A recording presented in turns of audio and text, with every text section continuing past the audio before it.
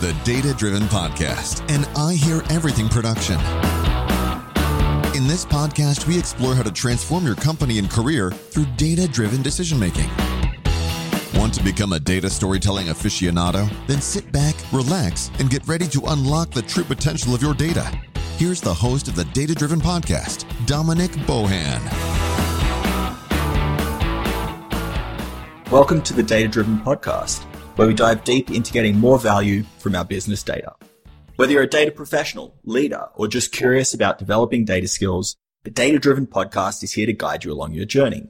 I'm your host and the co-founder of Story IQ, Dominic Bohan. Yesterday, Cameron and I talked about why ChatGPT can't solve business problems. Today, we're going to continue our conversation and discuss the challenges of creating an AI data platform. Here's my conversation with Cameron Turner, the VP of Data Science, Kinnon Carter. Yes, always a good reminder. It's so easy to forget the old correlation not equal to causation. So, anything else that you wanted to highlight on the first topic there? We won't include this bit in the recording, but we've talked about why ChatGPT can't solve business problems. So the next topic, I think it flows nicely, is the challenges of creating an AI data platform. Yeah, well, you're right. Our prior conversation is a good segue into this. I think, going back to the first question, ChatGPT gave us this little pinhole into a realm of AI that wasn't available or accessible to a lot of people. Access to large language models was dominated by, APIs, application programmatic, interfaces. So people who wrote code could access these things, but everyone else really couldn't. And so that was, a challenge. What ChatGPT gave us is the ability to access, a good chunk of the entire internet, through a chat level interface. And so, the challenge is when you apply that into the enterprise space, you want to solve, for the same thing. You want to say, wow, we've been in business for 60 years. Why can't I ask any question of my data? It's kind of the thing that everyone's been asking for all along, is just give me the Google box, on top of my data, that I can ask it anything and it will come back, not just with the content, but actually with the answer, and maybe even the people I should talk to in order to get a good answer to my question. But the prerequisite for that is quite a bit of engineering in order to get to the point where you can do that, and also recognizing that chat isn't the best user interface for data always. And so I think that's when you think about challenges, the first step is always defining, what's the use case. People say, lowest hanging fruit. It can be that. It doesn't have to be. But really, where are we going to find value immediately and start to build a data-driven culture based on the opportunities that exist inside of our data. So there are very specific questions that can be answered. So, for us, think about the challenges. One of the things we talk about is, a steel thread that goes from a data point, the data that comes into whatever systems you have. And for some, a lot of companies, it's still, an Excel file that came in email from your supplier. It's still what happens out there. But even if it's just that, from that data point, all the way through to the outcome, and then starting to build around that so that there's not technical debt. You're not investing in things that are throwaway, and you're building in an extensible way that you're not bound to a specific cloud service provider or a specific set of tools, that you have the ability and extensibility to swap in and out parts over time as your business changes. So I would say those are, some of the key challenges, is just how do you not, go down the path of a single, technology provider and kind of get stuck or limited based on sort of the focus that they have. If they're just a company that historically is focused on, sales data, you might, for example, get, stuck in a CRM platform when really what you want to do is blend that with your operational data to get a better job of how to influence manufacturing. And that's a non-trivial problem, but you kind of have to address it right up front and say, what do we want to do in order to create something that can grow over time? Well, I like your kind of dream end state of the ultimate, if you can call it that, AI data platform, where you can ask any question about your business, or ask for any set of numbers or data, or even who do I talk to for any given problem, and it pulls in all the different structured and unstructured data from your business. So it sounds like a bit of an unrealistic dream, but perhaps we want to get as close as possible to that state. So if that's a reasonable kind of goal to shoot for, what are the ways that we could start to get close to that? So that we're not just looking at sales data, we're looking at perhaps every proposal that's ever been sent, all of the emails, all of the Slack messages, all of these different data points that we could use that could help us solve problems. Yeah, well, I'll speak of one example. There's a startup in New York. It's a spin out from a big bank. They're called Louisa.ai, and they understood a secret. I worked for years on SharePoint at Microsoft, and we worked very hard on cataloging every document that sits inside the organization to make it searchable and indexable without ideally a lot of metadata entry. I don't have to type in like this document is about blah, blah, blah, because it would suss through the content. This is obviously a long time ago, but even still. Yeah. Was this for Microsoft's internal documents, or this was to have this in the product for everyone? This was a product. So SharePoint was a document repository that let enterprise, have access to, if I make a PowerPoint for my business, my part of the business, everyone in the organization can search and find that PowerPoint, reuse it, and so forth.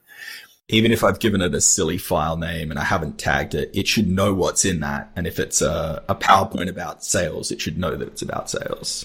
Exactly.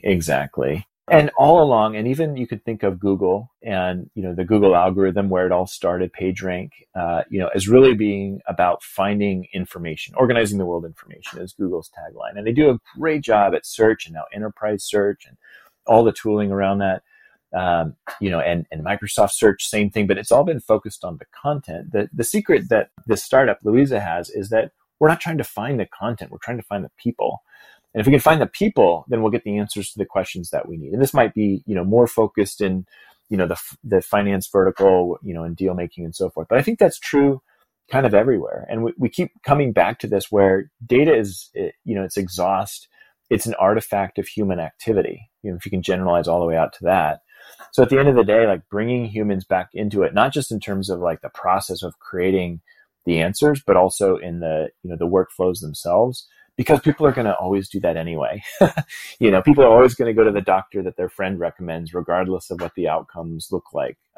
So there's always more we can do with data in order to influence that. But if we can start to connect people and, build systems that, not only acknowledge that, but actually empower people, we'll be much better off than trying to build the Oracle system that can, be the Google box that answers any question.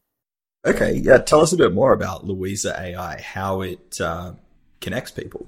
Yeah. So exactly kind of what you said. I mean, they're looking at, it's a startup, so very early days for them. But one of the things they're doing is parsing through a lot of, the documents, the meetings, the correspondence, the history, and then all the information that an organization might have. Because actually your company, if you're in an enterprise, they know a lot more about you than the internet does, because, of the relationship that you have and your contract and so forth. So leveraging that information in order to create better and more meaningful connections and create, planful serendipity, I think is their term, in terms of, which I've heard before with other clients, but how do you create this magic, with data where the answer is always the best one? I think that's the right path. But it goes back to what you described. You're not absolved from going back and, doing all the hard work of, sussing through all the data sources in order to get to that point. So what does the user experience look like for someone that's using a platform like Louisa AI? So instead of saying, I've got a question about my data, like tell me what happened with sales of this product line this quarter, instead it's connecting me with the right person in my organization, or it's connecting me with someone I could sell more product to. What's its output? Yeah, I bring them up as an example of like really putting the human, back in the loop, officially, not just HITL, they call it when, humans are looking at the output before it goes out, but really like putting the human as a first-class citizen in all the scenarios. It's not the only thing. There's full automation works in a lot of scenarios where it isn't today. There's a lot of clipboards still in the world with little, sheets and printouts where someone has to come by and like fill in the boxes. Those systems are going away, but they're not going away that fast. Sometimes the clipboard just becomes an iPad, but they're still doing, all the same manual, sort of data entry, without a lot of optimization. That's, I think, where AI can play a stronger part. So, I think it's useful to think of it, AI integration into enterprise much more as a spectrum of activities that are going on inside an organization, where on one side of the spectrum, you have full automation, and on the other side, you have, full analog. Like, this is something that can never be, replaced by technology. If you start on the left, you say, well, let's take a manufacturing volumes. Like, we can probably do better through automation to optimize manufacturing volumes for future demand based on AI models. Like, I don't think anyone's going to question that. Hiring and firing people, like, should you hire someone or fire them without having a conversation with them? Absolutely not. So, and then every other business problem that the enterprise has, you could probably peg somewhere on that, on that continuum. But knowing where you are is really critical, because if you peg it at the wrong place, you're bound for problems. What about Microsoft Copilot in terms of, hey, maybe you've already got all of this stuff in Microsoft Suite. Is that almost a ready-to-go AI data platform where Microsoft can help you start almost being the Oracle, answering questions, putting the pieces together? Yeah, I have a few things to say about that. Microsoft is a fantastic partner for Ken and Carta. We've worked with them for years. And then, of course, my history. I spent, a decade there. And there's two versions of Copilot that folks have probably heard of. One is what's in Office 365, which I think you're referring to, which is about document completion and what knowledge workers can do with AI. And then there's also Copilot, baked into GitHub, and what you can do with for programmers. So, but in both cases, I think, Warren Buffett has this great quote, you can only tell, who has their swim trunks on when the tide goes out. And I think that's kind of a similar thing for knowledge work. We're having this moment where there could be some jobs out there where the job was really nothing more than sort of padding content or, filing, a specific, the TPS report, to use a movie reference, where those jobs really shouldn't be, those are not creative jobs. They're not leveraging the humanness of the humans that are involved in them. And so, that will change the nature of work for a lot of folks. But I think for the majority of jobs, and actually it's really knowledge worker jobs we're talking about, because things you do with your hands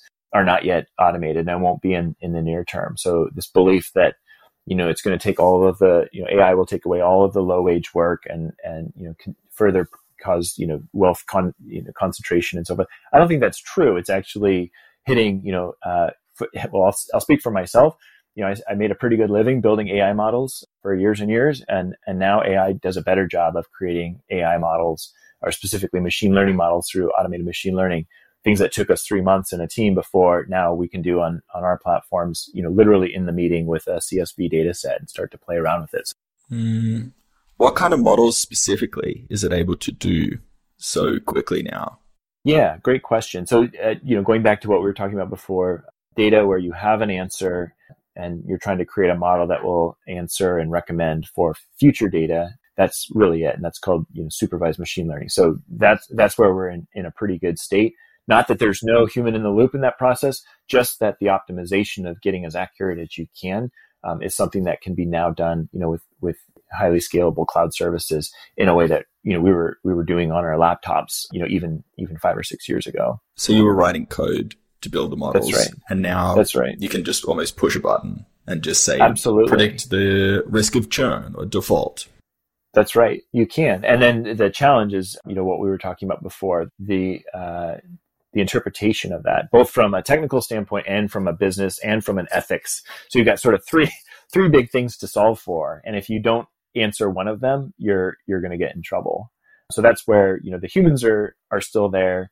But going back to your question with Copilot, there are massive accelerants that are enabled through that, and this, I worked on Clippy, I'm embarrassed to say, or I should be, maybe I'm proud to say it, way back in the day, and my job was to look at what people typed into Clippy, and everyone wanted to have a little conversation and make a buddy out of Clippy rather than just asking it to write a letter. But now you can actually ask Word to write a letter, and it will do a pretty good job for you, and you can change a few things and ship it.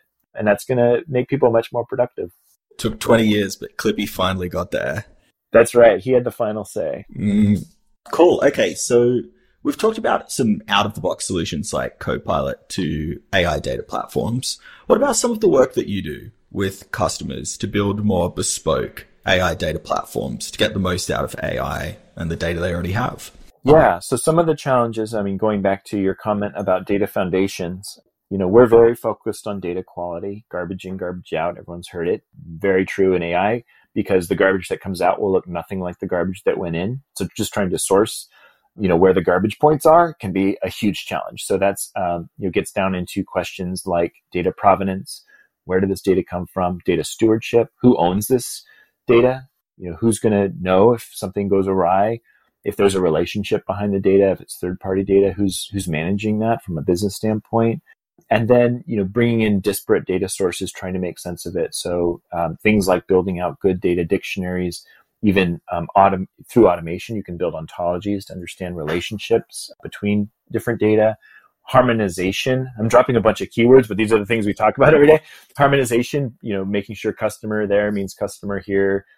Dollar there means dollar there, and then of course the one that anyone who's ever worked with data knows, like that this date and time means the same as this date and time over there, which plagues everybody. So those are the kinds of, it's not glamorous work a lot of times, but those are the kinds of things we need to get back to, which are what are the foundational pieces so that we know, date and time are correct, and customer is over here on this brand is the same customer as over there on that brand. And, data latency is another big one, which actually binds directly to, recency and then sort of what the use case is. Do I need real time or not? That's a huge question that a company has to answer, because the difference in cost for doing something that's real time is very different from near time, is very different from, doing a monthly or even a daily report. So those are the kinds of places we start with, is put aside, sort of the technical piece, but just answering, what do you really need to get out of this data? What are you trying to achieve? And then working backwards from there, backing into, the technical stack. What's required in order to enable that? Right. And maybe we don't need to build the most amazing, perfect solution. Exactly. And also, you bring up a good point, which is don't invest in the 3-year project to get to the point where you can run your first report, because the system will be out of date because of the pace of what's changing. And the questions that you need to answer at that point are probably not the same, as what you're thinking now. So extensibility is, I guess, the name of the game. So it kind of comes full circle back to our episode yesterday, the first episode, on the limitations of ChatGPT, solving business problems. And so one of those limitations is, of course, asking the right questions. What do we actually need to get out of this data? Or even put data to the side. What problems do we need to solve as a business? So is that something you help your customers work through? Because I'm sure sometimes they come to you and they're like, okay, we need this data lake, we need this dashboard, and they're not even clear on why they need it. Yeah, that's right. And this whole conversation has been about data. For Kin + Carta, we actually grew out of products and experiences organization. So building website, building mobile applications, and all of that. And data is actually one of the last things we did. Cloud migration, and then modernization of application stacks. All of those things are that sort of the bread and butter for Kin + Carta going back. So I think, to your question, it's really, for us, we think of it as data as a piece in the puzzle. Or ultimately it's, it is about experiences, it is about product, it is about business change, it is about strategy. And how do you influence strategy with data? Because, the first thing, if you hire any strategy consultant, they're going to do is go out and collect as much information as they can before they even open their mouth, if they're good. So, we try to plug into those pieces. And a lot of times the part of the organization that I own is really about supporting those other parts of the organization who are answering these critical problems, helping to develop 3-year plans, trying to, identify opportunities to, migrate services into the cloud. That can all be supported through data work. Any stories you could share of problems that you identified or questions that needed to be asked, and how you may be able to limit the scope and complexity of the data you needed once you understood the problem thoroughly? Yes, I'll give you one example that I think everyone might be familiar with. If you have a printer, chances are this printer was made by this company that we were working with. And there was a wonderful senior executive there, and she ran the software business. And she looked around and saw infinite amount of data and telemetry that was coming from these printers. And also in that same business, in the print business, there's a a strong business around selling ink for, this is true for any printer company, that they make most of their money selling the ink, not the printer. And so what she said is, wow, look at all this data that we have and look at this business that we're trying to grow. What if we married those two things? And so you can kind of imagine, what the mind map looked like.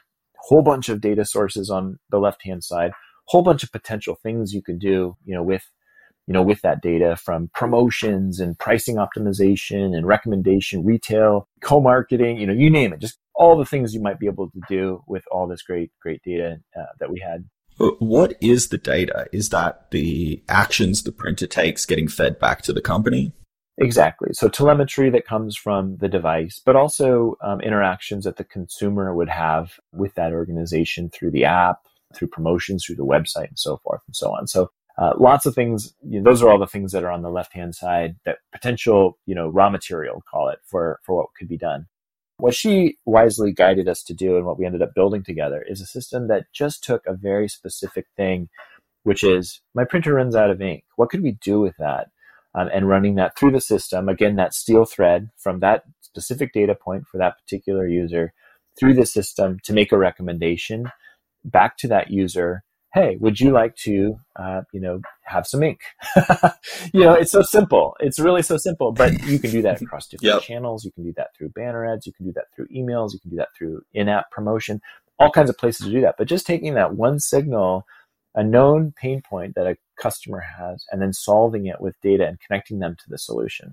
And I think, that it's sort of an archetype of great data projects where you've got the problem represented by the data and the recommendation, which is predicted through the data directly to a solution for the original stakeholder. And when you get that right, things work really well, and they can grow. Right. I love it. I love the simplicity of it. And coming back to the fundamentals, how does this company make its money? By selling ink. So let's make sure we sell the ink as soon as we can. As opposed to, I can just imagine a data scientist or myself when I was younger, earlier in my career, going, oh, we've got access to all of this data. This is fantastic. Let's get it all in. Let's get it updating as frequently as possible. Let's cluster and segment the customers based on as many variables as possible and build all sorts of elaborate models. And it's like, no, they're running out of ink. Let's send them an email. Let's send them a reminder, whatever the case may be. I think that's right. I was helping my dad move over the weekend, and there is that moment where when you get all the things in the house and the door closed, for anyone that's moved, you have that feeling of, okay, now everything's here. The U-Haul truck's returned and everything's in the house. It's still in boxes. It's kind of a mess, but at least it's all here. And I think there is an instinct to sort of get to that point where you get everything in the house in all of its messy form. But then I think the first thing you have to do is, before you really get into placing all the decorations in the right spot, is really think about, what do I need to do now? Like, what's the thing that's going to have the biggest, effect for the business right now, and just focus on that outcome. And then over time, you can unpack the boxes and do more. But I think it's challenging if you try to go in and say everything has to be set up before I can do the first thing. Yeah, absolutely. I like the moving analogy because it's so overwhelming. And it's like, what do I need? Maybe it's just some plates and towels and underwear and like the absolute most basic things. Yep. And sort out the rest later. Yep. And one side note on that, I think, the cloud is often the new house. And that's something that we find a lot. There's one thing to do migration. It's a different thing to do modernization. And so if all you're doing is moving from your servers onto hosted servers, you never took advantage of the opportunity that the cloud now offers in order to sort of, do all the sorting and cleansing before you move into the new house, which is always, there's never enough time to do that, but that's always a best practice, right? You should get rid of all the goodwill before you move. Otherwise, you're just moving piles. That's always me. I'm like, okay, I'm moving. This is a perfect opportunity to sort things out. And then I get to the last minute and I'm like, all right, just throw everything in boxes and then I'll sort it out at the new place. Exactly. It's exactly what happens. That's the reality of it. So anything else that you wanted to add on our second topic, challenges of creating an AI data platform? Yeah, I mean, I would just say that at the end of the day, what I said yesterday as well, trust your instincts. That the instinct of even a fully non-technical business decision maker are dominantly correct. So there's a lot of things you can buy in the market, a lot of tools, a lot of excitement and hype around AI. But I think it's worth, pausing for a moment, asking the question, that we're recording this in September of 2023. What do I want to finish by the end of calendar year? Like, what can I actually get done? How can I influence the business? What kind of lift do I think I can get? And go after that and not get too bogged down in all the excitement of the tools and the technologies. So to answer the question, the greatest challenge of creating an AI data platform could be summarize it as the greatest challenge is not being too much of a perfectionist and building the minimum viable AI data platform that's going to get something done in the next 3 months or the next 6 months. Yeah, I think that's right. Or said another way, start small and grow. But prove value along the way, because no one wants to be, out over their skis and hoping that things work out 2 years into a big modernization project. Like, no one can afford that, especially not in current economic position. So, find the thing that's going to create value and go get it. I think that's a great way of rounding it out.